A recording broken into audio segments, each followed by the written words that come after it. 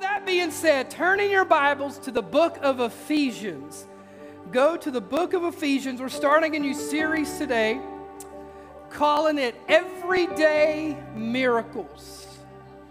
Everyday Miracles. Pastor Drew, why are they called everyday miracles? Are they common? Are they normal? Or are they minor? Or are they mundane? Well, here's the thing about miracles. They're not minor. They're not mundane. And I would even venture to say to most of us in the room, they're not common. But let me go a step further and tell you that they should be common. That miracles should be expected and experienced as followers of Christ with great frequency. And so today, we're going to dive into this series. We're going to talk about miracles. A miracle, in case you kind of want to know what my working definition for miracles are for this series, it's a divine act by which God intervenes among and reveals himself to people. When God, or a divine act by which God intervenes among and reveals himself to people. And you know, I've caught all the green lights on the turnpike a few times, and I felt like it was a miracle. I've gotten the closest parking spot to, come on. And I'm not going to say it's not a miracle, but I'm going to say, listen, we got to raise the bar. We got to raise the level of expectation. You know, you cannot out-expect God. You can't exaggerate his goodness. You can't make him sound better than he is. You can't come up with a scenario to which he goes, myself, I don't know what I'm going to do with that. You can't do it. So I think we got to raise the bar, okay? I love hitting green lights. I love when I get a parking spot close to the outback. I love it when my kids sleep through the night without coming in saying, Mommy. They never come in and say, Daddy, because I go, what? It's a true story. I tell them it's not because I'm angry. It's because I'm slightly unconscious. But anyway, we're going to talk about miracles. And so next week, I'm trying to get my thoughts straight. Next week, we're going to talk about miracles of healing. And I want to make something very clear from the forefront. We're not just going to talk about miracles. We're going to expect them. We're going to anticipate them. We're going to prepare for them. And when they occur, we're going to be like, you know, God, you did it. I knew you were going to do it. Thank you. And then we're going to expect more. And we're going to expect greater. We're going to believe God for continual supernatural activity among his body. Amen? Come on, I think that's worth praising the Lord. And so next week we're talking about miracles of healing. So I'm telling you, listen, if you've got a friend who lives in Pennsylvania and they are sick in body with something that they have not been able to get over, doctors haven't been able to treat, listen, I know this may sound extreme, this may sound radical, but I'm telling you, call them up, say, listen, you need to come to Tennessee. Everybody else is, you might as well too, right? You need to come to Tennessee. Come on, somebody. You need to fly over here from California like every other person on there. Hey, come on, listen, I love it. Y'all complain about everybody moving. I'm saying, come on, God, bring your people. Come on, let's get together. Let's see a move of God in this land. Anyway, all that to say, you get them here next Sunday. You be here next Sunday believing for healing. You might say, Pastor Drew, what if they don't get healed? What if I don't get healed? What if they do? Come on, let's just go ahead and believe in faith right now in the name of Jesus that sickness will be healed, that people who suffer from migraines will be healed, diabetes will be healed. In Jesus' name, cancer will be healed. Can I tell you right now, for God to heal a headache or God to heal cancer, it's not like it's harder for him. He can do it. He has done it. And I believe in Jesus' name he will do it. The week after that, we're going to talk about miracles of protection, where God supernaturally protects us from harm. The week after that, we're going to talk about miracles of provision. Now, when we talk about provision, I'm just going to go ahead and tell you right now, in case you just want to skip that Sunday, the last Sunday of the month, we're going to talk about tithing.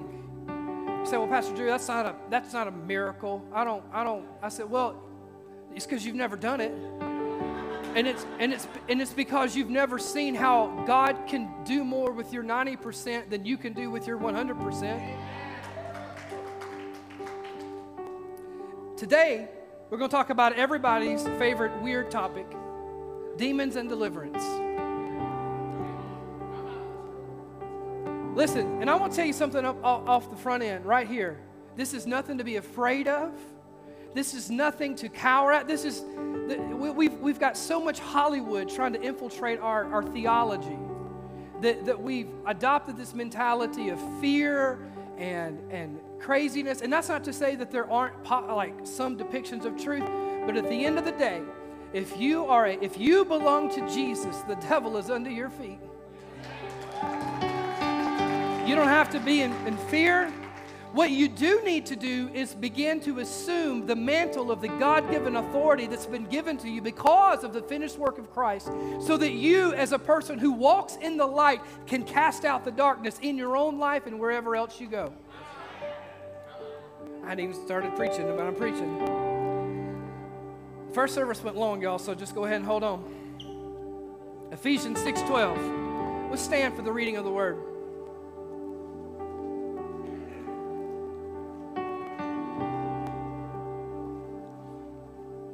Just one verse today. For we do not wrestle against flesh and blood. We don't fight against people. That's what Paul is telling us as he told the church at Ephesus. Our battle is not with that person on Facebook. Our battle is not with that person who cut us off in traffic. Our battle is not with who sits in the Oval Office or who rules China. Our battle is not against flesh and blood, for we do not wrestle against flesh and blood, but against the rulers. And that's not human rulers. That is referring to demonic spirits that rule supernaturally. You say, well, I can't see it. Well, that's because you're only seeing naturally. I don't understand it. That's because you're trying to understand with human intellect and see with human eyes. You've got to be in the Spirit as He's in the Spirit.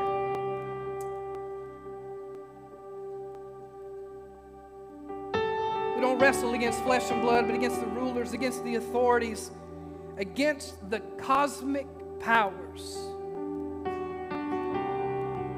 over this present darkness. You feel like our world's living in a little bit of a present darkness? Against the spiritual forces of evil in heavenly places. Pastor Drew, I don't know, this is kind of weird. Well, I mean, we follow a man. We call a man named Jesus God, a man who 2,000 years ago became human, put on flesh, lived for 33 and a half years approximately, was betrayed by one of his best friends, crucified on a Roman cross, buried in a borrowed grave, rose from the dead, appeared to over 500 eyewitnesses for 40 days, ascended into heaven where he now sits at the right hand of the Father making intercession for the saints. Come on, let's just be weird for a moment. Let's just go all in with the weird. If you're going to try to normalize this, if you're going to try to tame this faith, you're going to find out quick, fast, in a hurry that you cannot put in a box what God is trying to open up for us to understand. So, yeah, it's weird to talk about the demonic. It's weird to talk about deliverance. But the only reason why it's weird is because we've been afraid of it and we haven't approached it. Because we're too worried about offending somebody's sensibilities. But we have to be faithful to the whole counsel of God. And even more so than that, there are people in this world, and I dare say, I'm sure of it, in fact, that there are people in this room who are afflicted of the devil, who are either under demonic oppression and possibly under demonic possession, who need to hear the truth so that they can be delivered and walk in the fullness of the freedom that Jesus has for them. But I want to tell you, this is nothing to treat lightly, but at the same time, it's nothing to be afraid of. It's nothing to be worried about. It's nothing to be fearful of. Listen, even if something happens today during this time we gather where someone is receiving deliverance in a dramatic way, you don't have to be worried. You don't have to be afraid. You have power by the blood of Jesus, man. Come on. So, Father, we love you. We praise you. We honor you. And as we take this moment to dive into your word and to hear from you, I pray, God, that you will help me to step aside so that you can speak with clarity, with authority, and with power. In Jesus' name we pray it. And LifeHouse said, amen. Amen. Amen. One more time, let's give the Lord praise in the house today. So a demon, you don't hear that word enough, right? A demon, or even the devil, is a fallen angel. In Isaiah 14, we are given the account when Lucifer rebels against God. He makes what's called the 5 I will statements. And to the best of our understanding, this happened long before creation as we see it and know it even existed. And essentially, Lucifer was an angel in heaven. He was one of the archangels. He was, we kind of refer to him as sort of the worship leader of heaven, right? Is the one who led the praises to God. And apparently what happened in eons and eternity past is that he got tired of directing his worship to someone else, to someone greater.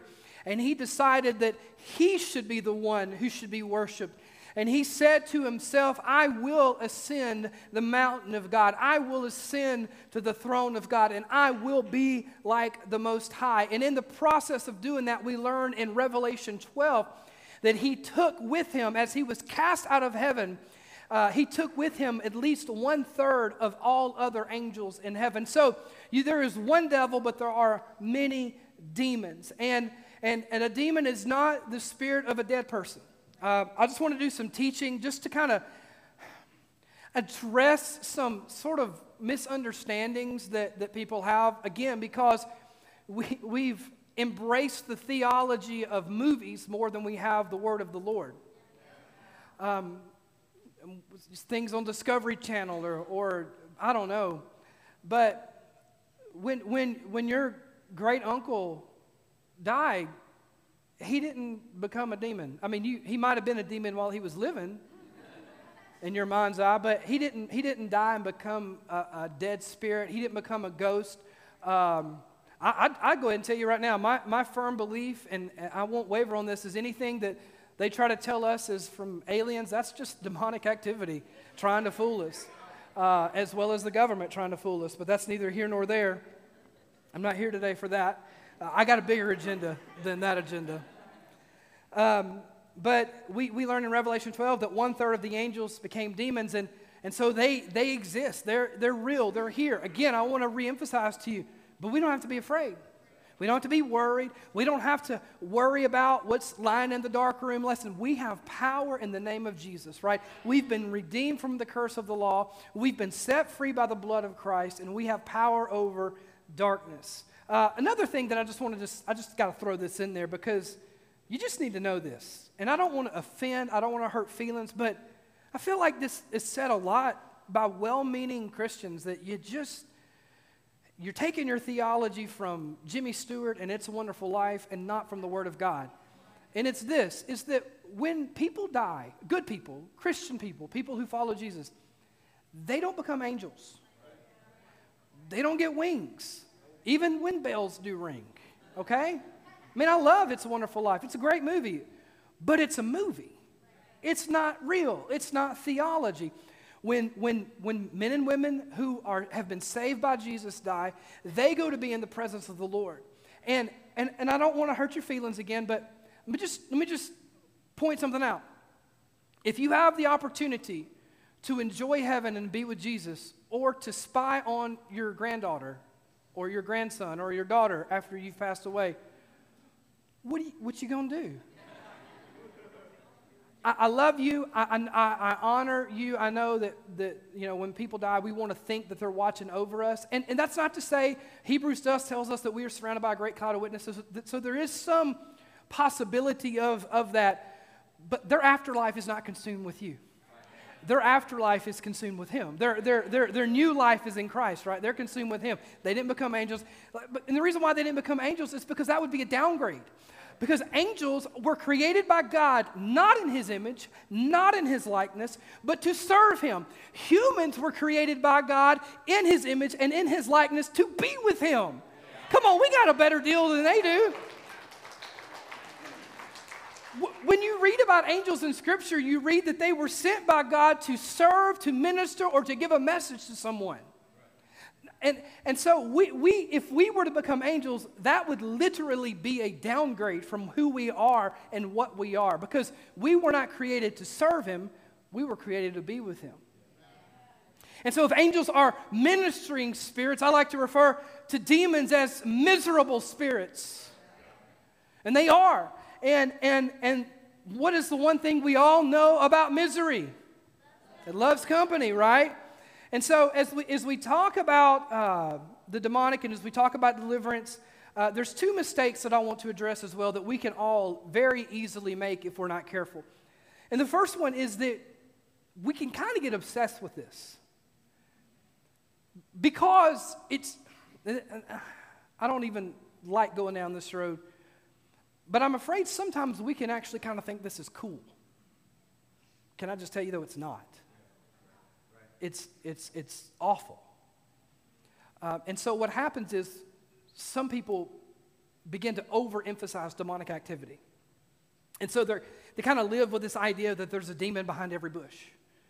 The devil's out to get me. No, you're just an idiot. You messed up. You were driving to work yesterday and you got a flat tire and you said, the devil done gave me a flat tire.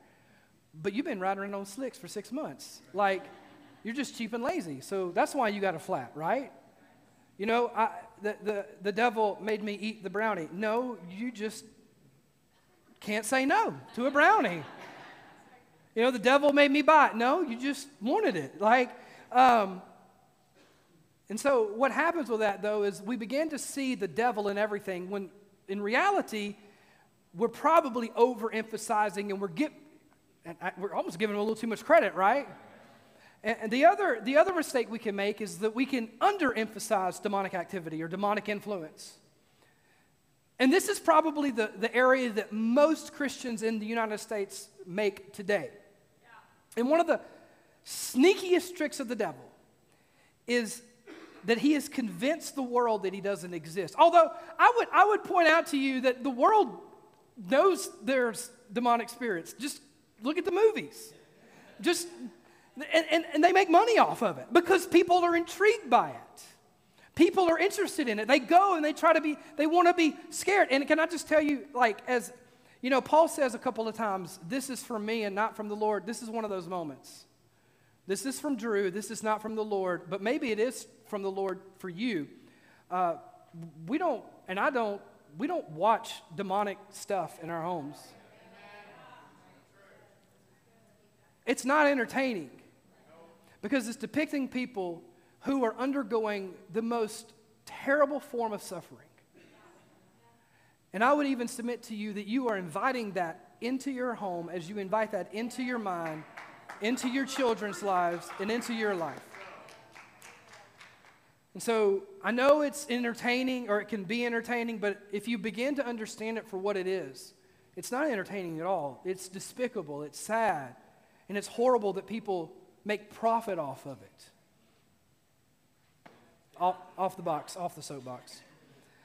So here's the thing. The devil doesn't cause every problem you have.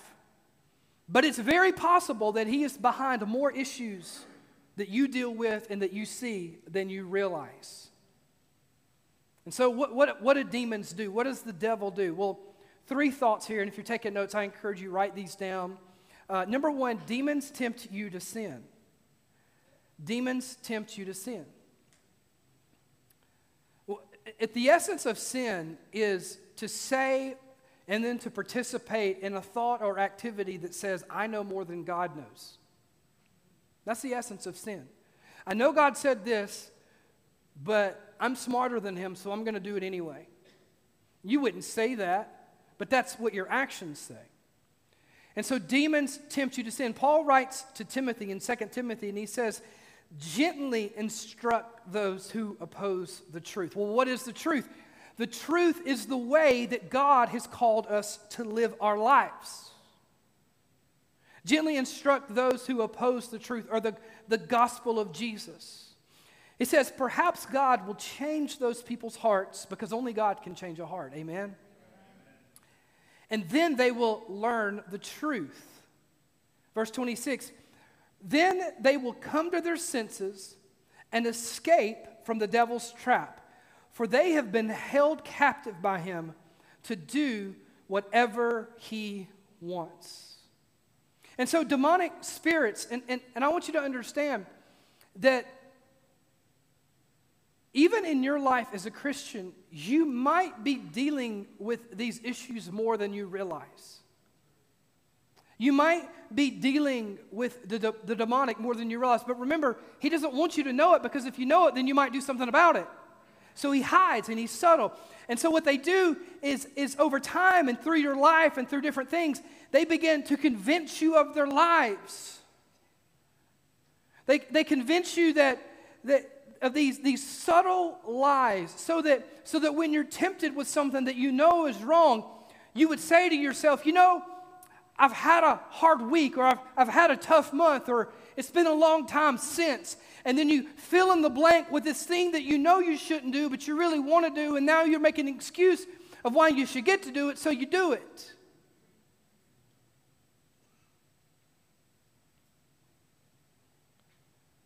And it looks like things, very simple things. Things like, you know, I can watch this, I can smoke this, I can drink this, I can take this. Can I take it a step further? I know we're not married, but we can still sleep together because we're going to get married. Or I know she's not my wife, but you know, my wife hasn't really paid attention to me in a long time, and I'm lonely, and I'm craving some companionship. Or I know he's not my husband, but my husband's been working long hours, and my coworker is giving me this attention, and I like it.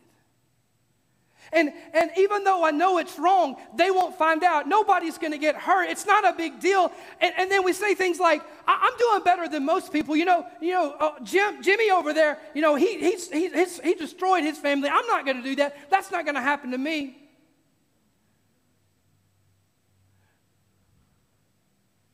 I'm better than he is. I'm better than she is. I'm not that bad. I'm okay. I'm doing all right. I won't get caught. I'm not hurting anyone. And then as that sin begins to destroy your life, and it will. Because sin is sneaky, right? It always looks good on the surface. It's like, we used to play this game when I was a youth pastor.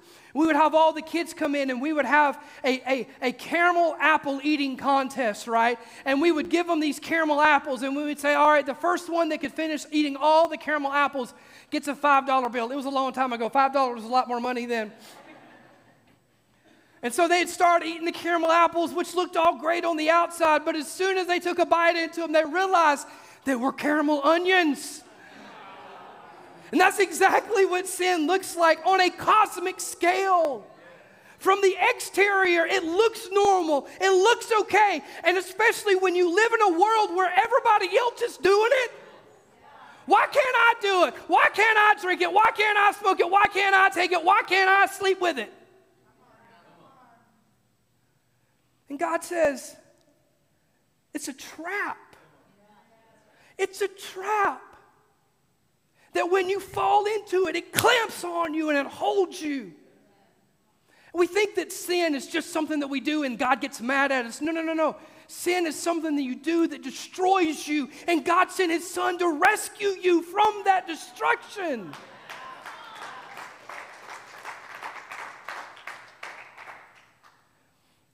Demons tempt you to sin. And when you fall into it, eventually you'll get to that place where you say, you know what, I've messed up. God doesn't love me anymore. Again, that's not from the Lord. That's not from the Father. That's from that influence that you've submitted yourself to. God doesn't love me. God can't use me. I've ruined my life. The good news, if you are in sin today, God does love you. God can use you. And while you have done things to you in your life, Jesus is better than your worst day. He's so much better at giving grace than I am sinning. And so today, if you're living in sin, and you know it, what's a sin, Pastor Drew? Or you might even say, is this a sin? Fill in the blank with your, sin of choice, whatever it may be. I would submit to you, the first thought is, if you have to ask, it probably is. And let me say it like this as well. There are some things that for me are sinful that for you may not be.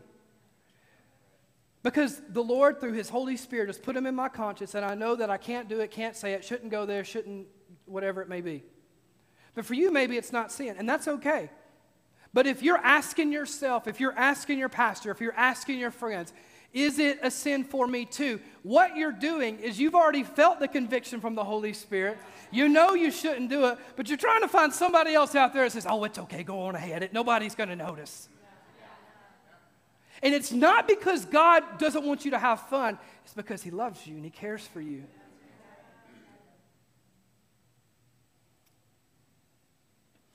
I didn't go into this first service, and I just feel really led of the Holy Spirit to emphasize to you sexual sins.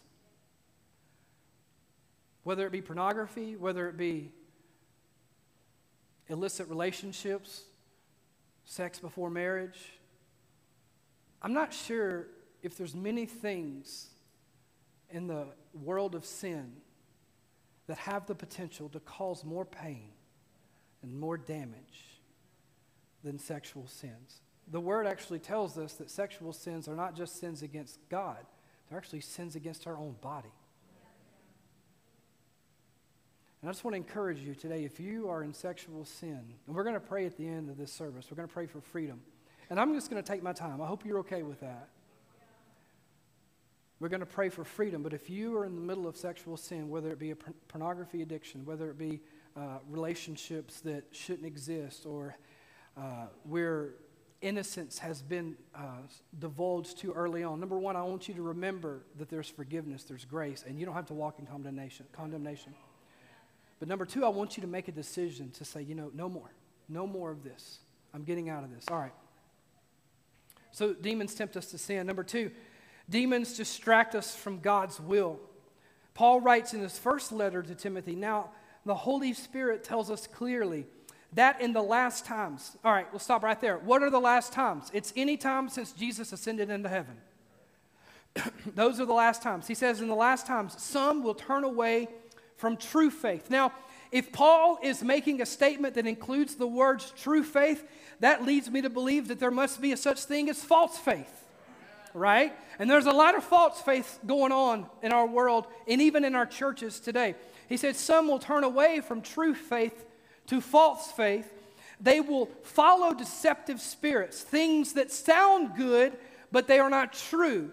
They are not true faith. They will follow deceptive spirits and teachings that come from demons. Demons. Remember, the goal of the devil is not to let you know that he overtly exists and wants to ruin your life. The goal of the devil is to deceptively slip into your life and little by little chip away at what you know to be truth faith and what you know to be right and what you know to be godly until 10 or 20 years pass by and you look back and you see how far you have fallen away from the life that God truly has for you. It's like eating a caramel-covered onion, right? Those first few bites are delicious. But the deeper you get, the worse it tastes. And sin will always take you further and cost you more than you ever intended for it to do. Deceptive spirits like all roads lead to God. I can have faith in an idol God. I can have my Hindu faith, but I can have my Muslim faith. I can have my whatever faith. And I know that, I'm just going to be a good person. I'm just going to try to do the right thing and treat people right. And I know that, when I die, I'm going to be taken care of. No, Jesus says himself that he's the only way to the Father, that if you want to have eternal life, it's only through him. And that, and then you might even say a little bit more deceptively in the churches today, I was hurt by the church, so I don't really go to church anymore because people hurt me. And I want to ask those people all the time, well, how many people did you hurt? You over there pointing the finger at everybody else, but when did you take time to look in the mirror and ask yourself, what damage have I done? And here's the thing about humans, we will hurt each other. We will cause offense. Listen, if you've known me for more than 5 minutes, I have offended you. I'm sure of it. I've offended myself. That's why we walk in grace with one another. We give each other the benefit of the doubt. We forgive. We forgive as Jesus forgave. And you might say, well, Pastor Drew, you don't know what they did to me. Well, I know what you did to Jesus. And I know what I did to Jesus. I put the nails in his hands.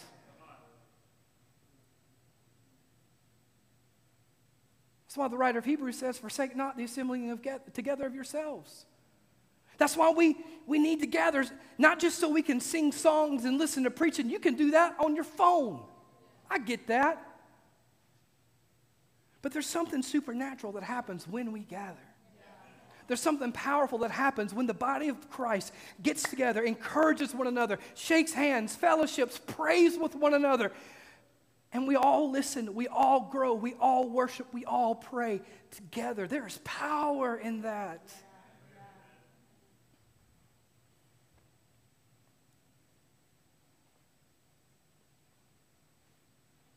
So many lies prevalent in our culture today.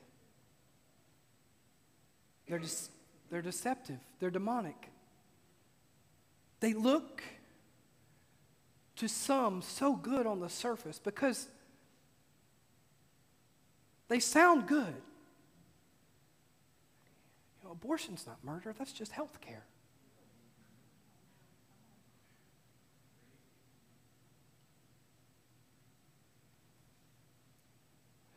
Homosexual marriage is not only okay, but it should be celebrated. Now, I know I've dipped my toe off in the deep end. I get it, but let's either address it or just close the Bible, go home, and figure it out for ourselves.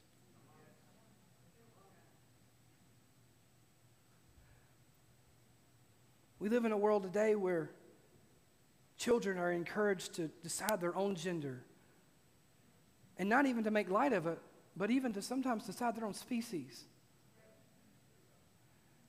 And if you don't think that's demonic, then you don't have a brain.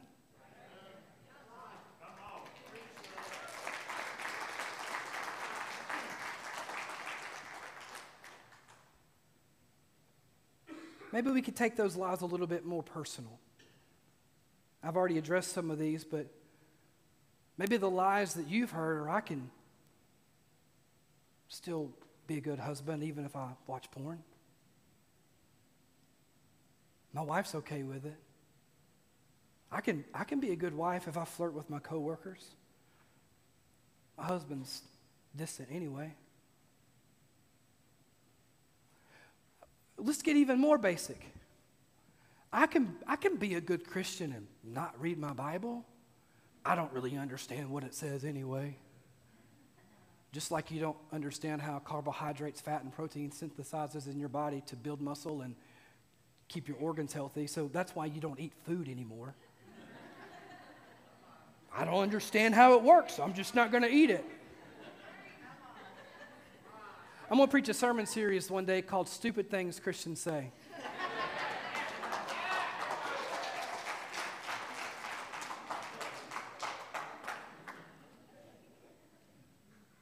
I mean, we live in a world that is inundated with deception, with lies, and destructive demonic activity, which is why we cannot hide from this. We cannot run from this. And remember what Paul said in the very beginning. Our battle is not against flesh and blood. It's not against the people. Even the people that have authority, they're not the enemy, but the things that are influencing them, the demonic powers that influence them, those are our enemies. And the way we win those battles is, number one, by knowing truth. I can't remember what book it is. I want to say Nehemiah. The people of God perish because they don't have any knowledge, because they don't know the truth. The truth is something that we all need to learn for ourselves. And I want to encourage you as men and women of God, don't just take my word for what the Bible says. Learn it. Read it for yourself.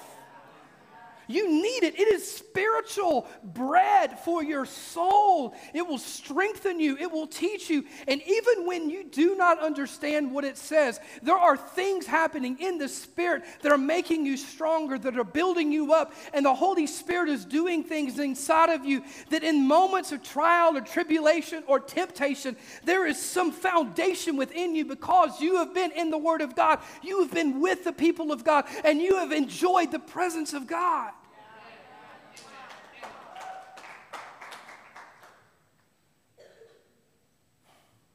Say it like this.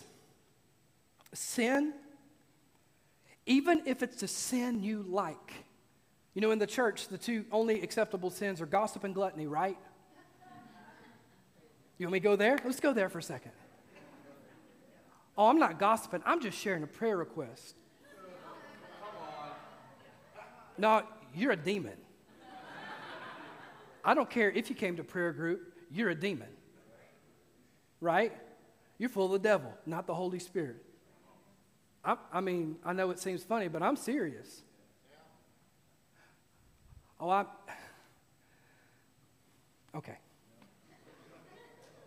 I'll just tell you, sin's not your friend.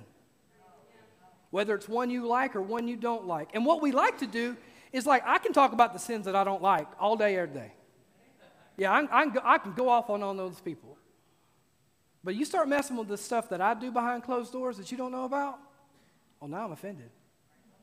Oh, there's somebody in my life I love. I know that about them, and you can't talk about them that way. I'm not talking about them, but I am talking about the demonic influence in their life that's destroying them.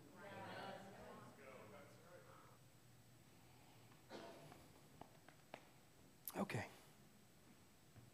Y'all okay? Holly, are you okay? Okay. As long as Holly's good, I'm good.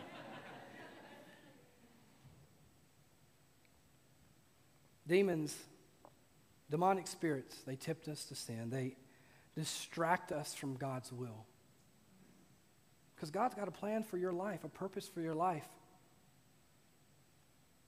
But if you continually submit yourself to the God of sin, that plan will never come into fruition. Number 3, demons inflict suffering because misery loves company. In Matthew 17, there's this story where this man comes to Jesus and he says here in verse 15, Lord, have mercy on my son. He has seizures and he suffers terribly. He often falls into the fire or into the water because obviously something's trying to kill him. This is such a great example of what sin really does to us. What demonic influence does to us. What demonic possession could do to us. Verse 17, he says, bring the boy here to me. And in verse 18, then Jesus rebuked the demon in the boy, and it left him. From that moment on, the boy was well. You need to know that Satan has a mission statement. If in his office, it is on his wall in a big, bold font. He says, I exist to steal, to kill, and to destroy. And so that's what he wants to do in your life. You might say, oh, I'm a blood-bought believer in Jesus Christ. Well, he still is trying to steal, kill, and destroy everything good in your life. And if he can't keep you from heaven, he'll do everything he can to make hell for you here on earth. And so what we learn and what we understand as we continue to study the Scriptures, and I want you to listen to my words very carefully, that demons and demonic activity can be, notice the phrase, can be at least partly responsible for depression, for suicidal thoughts, for anxiety, insecurity, and even physical and mental illness. And it even could be the product of sin, where through sin, not even your own sin. Now we could really open up a can of worms here and start talking about generational curses. Because listen, moms and dads, the things that you do, the things that you allow into your life, into your home, don't you think that doesn't affect your kids, even if they don't see it firsthand themselves?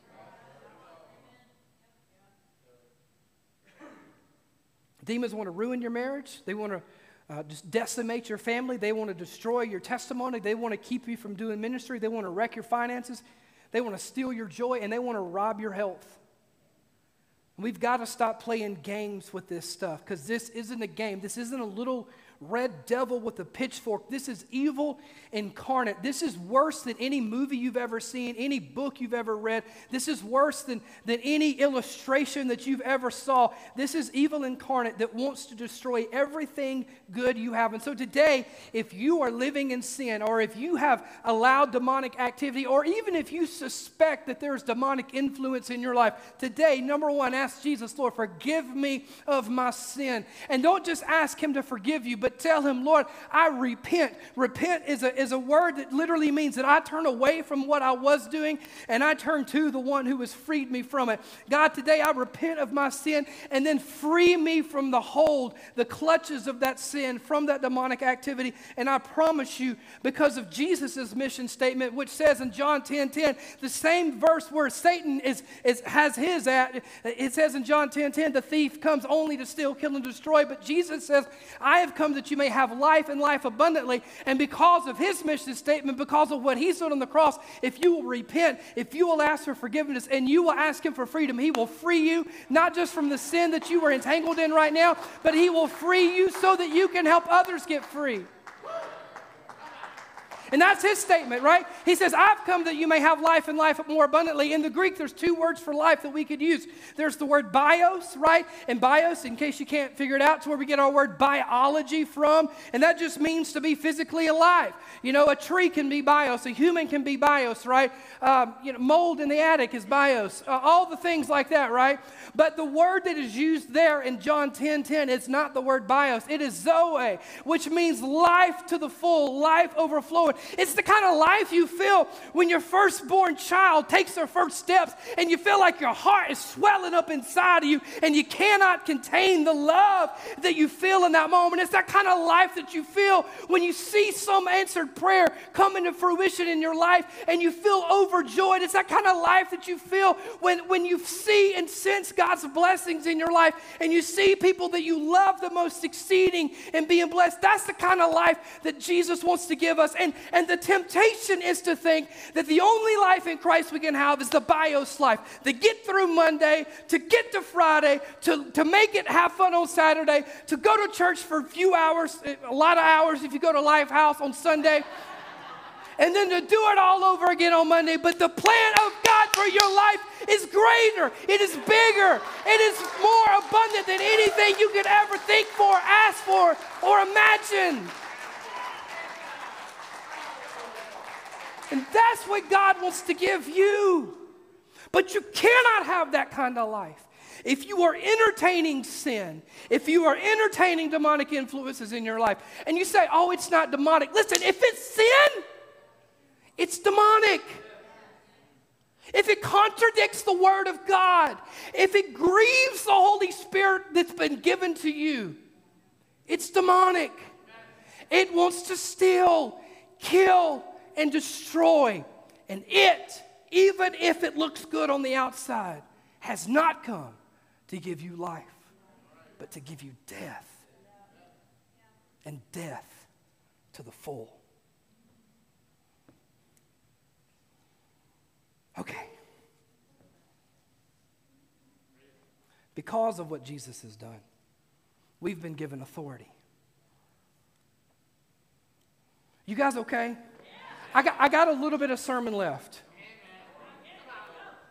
But this is teaching that you need to hear and you need to know.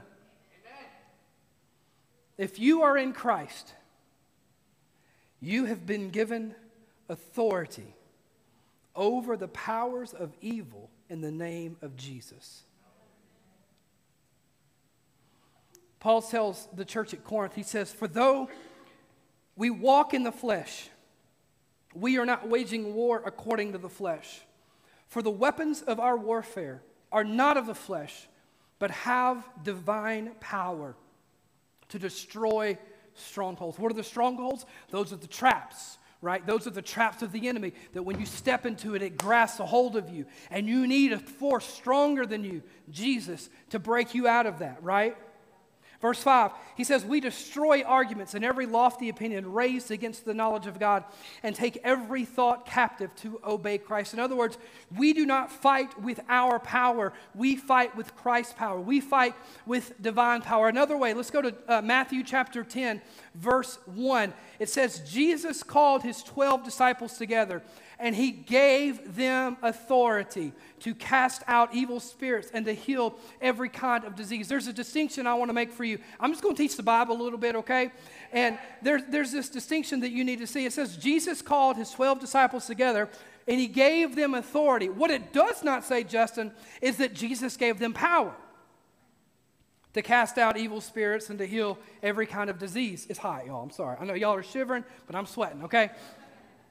So what does it mean that Jesus gave us authority and not power? Well, first and foremost, Jesus did give us power in the form of the Holy Spirit. When he sent in Acts chapter 2, we can read about how the Holy Spirit descended on the apostles, gathered in the upper room, and they spoke in other tongues as the Holy Spirit gave utterance. Now, the purpose for the receiving of the Holy Spirit wasn't to cast out devils. The purpose of receiving the Holy Spirit was to share the gospel in Jerusalem, Judea, Samaria, and to the ends of the earth. That's why we have the gift of the Holy Spirit, to share the gospel. We have not been given power to cast out evil spirits and to cast out demons, but we have been given authority. What does that mean? What's the difference? Well, let me say it like this. A police officer does not have the power to stop a car. They can stand in front of it, but if that driver wants to keep on going, I mean, I know there's some Fast and Furious movies that kind of disagree with this philosophy, but for the sake of our argument, let's just roll with this. They can stand in front of it. They can push against with all their might, but if the driver of that car wants to go, they can go anyway, because a police officer does not have the power to stop a car, but a police officer does have the authority to stop a car. And the reason why they have the authority is because they have dedicated their life to serve and protect under a local municipal government system that has entrusted to them the authority to enforce the law in their local area. Now, what does it mean to have authority in Jesus? Well, you guys got a little bit? Okay, so Jesus has this conversation with this man. It's super interesting. This man who was a Roman centurion comes to Jesus and he says, Jesus, I have a servant who is sick. I need him to be healed. Will you heal him? Jesus says, yes, I will heal him. Let's go over to your house right now. The Roman centurion looks at Jesus and he says, Jesus, I'm not even worthy that you come to my house. Don't come over to my house because I'm a man under authority and I have authority. I say to this person, go, and they go. I say to this person, come, and they come. Because I understand authority, I know you have authority. So Jesus, I am positive that you have authority over sickness, over death, over illness. So if you'll just speak the word, the thing that you have authority over will have to obey you. And Jesus said, you're right. And he looked at his 12 Jewish disciples. And then he looked back at this Gentile Roman centurion. And he looks back again at his 12 Jewish disciples.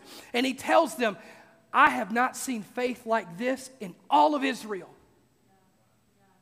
What does that mean? Why are you telling me that? If you want to have authority, you have to place yourself under authority. That's what it means. This man understood authority. And so he said to Jesus, Jesus, I know you've got authority, so just speak the word, because when you say the word, it'll obey you. Just like when I say the word to this person, they obey me. The only way we can have authority over the demonic and darkness in our world, in our life, is if we place ourselves under the authority of Christ. Sometimes the authority of Christ looks like placing yourself under the authority of a pastor too. Let me just walk through that, right? There's like umbrellas of authority, right? Jesus is at the top, but you keep working your way down. Listen, can I just tell you right now that I don't believe the Lord is pleased with you or will answer your prayer. I'm just going to go out and say, I think that the Lord would struggle to answer your prayers if you disrespect your boss at work, even if they're not a believer in Christ. Oh, well, you don't know who they are. I don't know who they are, but I know who you are. You've been called, redeemed by the blood of the Lamb. You're supposed to be different than people of this world. You're the kind of person that people want working for them because you work harder, you go further, you're honest, you're a person of integrity. You're not the kind of guy that talks bad about them in the break room. Okay, I'm getting in the weeds. Let me get out. Are you guys still okay? And so, it all boils down to this. For most of us in the room, this is the devil's goal. To distract us with our everyday problems, with our everyday difficulties, with our everyday life so much that we never experience everyday miracles.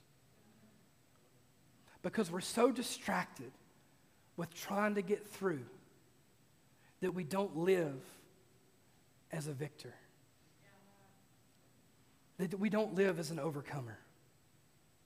That we forget that we've been given authority over all the powers of evil in the name of Jesus. So to sum it up here, don't assume every problem is a result of demonic influence. But don't assume any problem isn't the result of demonic influence. So practically speaking, what does this look like? Let's say today you're battling anxiety. That's like the number one diagnosis in doctors' offices today. Let's say today you're battling anxiety. Go see a therapist. Take medication even, but also pray in the name of Jesus for complete healing. Because who knows? It might have more to do with the demonic than you realize. I'm not saying it does. Hear my heart. I'm not saying it does, but I'm saying it could be. If you're depressed, go see a counselor and pray for supernatural deliverance. If your child is struggling, if they're going through a rebellious season, if they're dealing with things, administer proper discipline, administer proper love, read a parenting book or 10, right? Get some help. And then ask God to protect their heart and mind. If you're battling addiction today, if you're battling an addiction to pills or drugs or alcoholism, go to a support group and believe God for spiritual victory. If you're sick, if you've got a headache, if you've got a backache, if you've got a whatever, go to the doctor, take some medicine. I take Allegra every day in the name of Jesus, right? I take it every day, and I ask God to demolish the allergies that affect me in the supernatural name of Jesus, right? So you do what you can do, and you trust God to do what you can't do. That's how we live. Yeah, I'm going to do what I can do, but I'm also going to believe that God will do what I can't do. That He will go further. And so, as I try to land this plane here, I used to be absolutely and utterly terrified of the devil. I'm talking like, well, I'll just tell you the story. 5 years old, my aunt comes and gets me. She's like, hey, we're going to go to this church thing. It wasn't a church thing, though. It was at a big theater. And if any of you have ever seen a Heaven's Gates, Hell's Flames performance, it was kind of like that. I don't see those a lot anymore, and I'm not mad about that. It was kind of like that, except it was bigger. It was on a bigger stage. And so I'm 5, maybe 6 years old, and I go to this event with my aunt, and I'm sitting there. It's just me and her. She drove me in her van. She had a conversion van, and it had like the TV in the back and all that stuff with a VCR. It was a big deal. And so I'm sitting there watching this, and there's a guy dressed up as the devil. But I mean, like, he is full-blown body paint. He had like a Texas Longhorns thing on top of his head.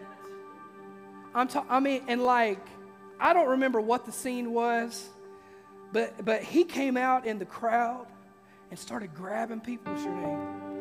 Johnny. He started grabbing people, and he would take them. I'm not going to take you for real. He was like, oh, I ain't going with you, bro. It's good to meet you. I'm Drew. He was like, I belong to the devil. And he would grab them, and he would take them, and there was this place over there on the side, and he would throw them in hell. And I sat there. I'm talking like white knuckling. Like, I just knew that guy was going to come grab me.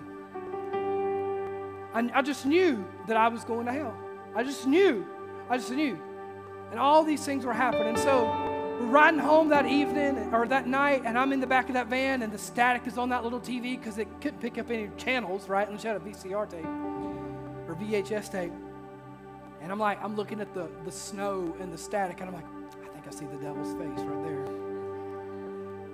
The next day, I got to take a shower, and I'm washing my hair, and I got shampoo all in my hair, and I close my eyes, and I'm like, I bet he's back. So I open my eyes, and for the next 13 years, I'll wash my hair with my eyes open every day.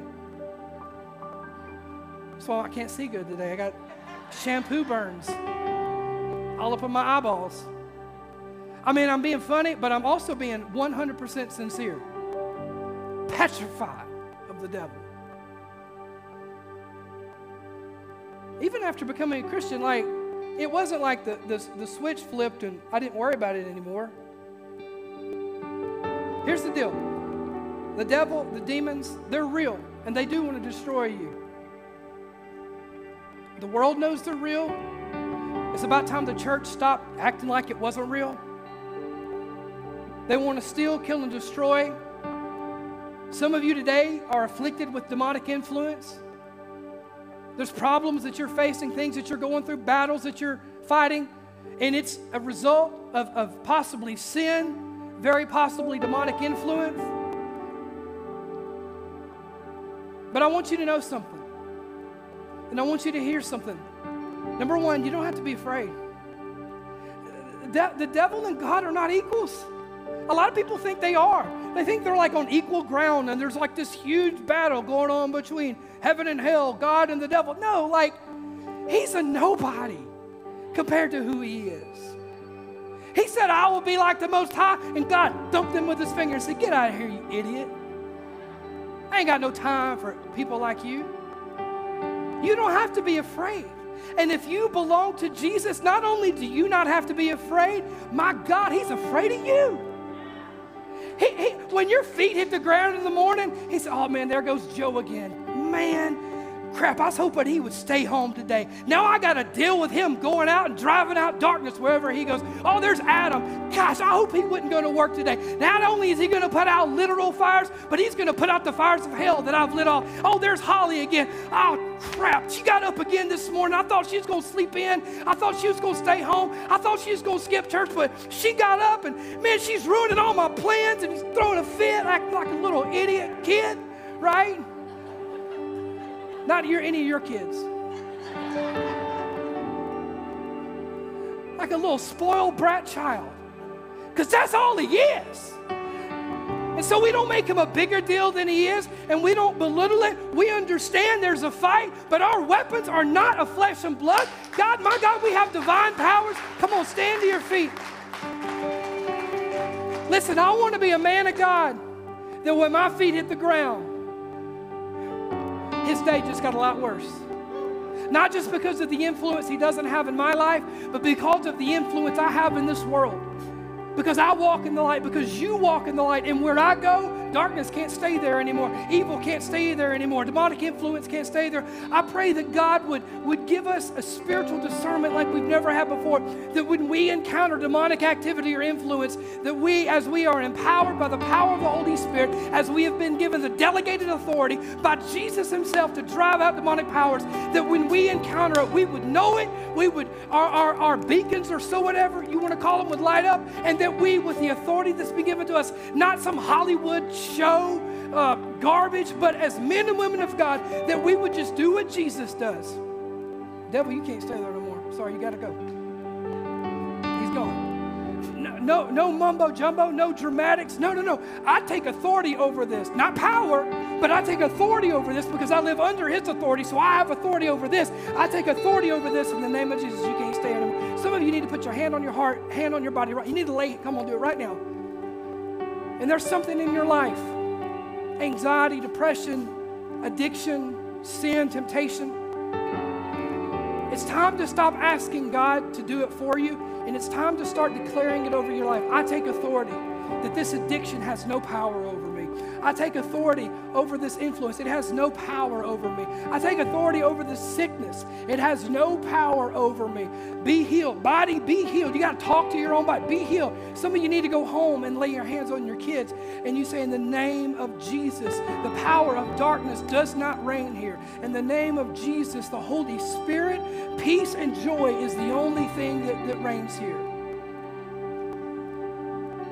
So we got men and women on each side of the stage right now. Today, if you are struggling in any of the areas that I've mentioned, or maybe some that I failed to mention, and you want freedom, you want deliverance, you want healing, you want to experience the supernatural work of God in your own body,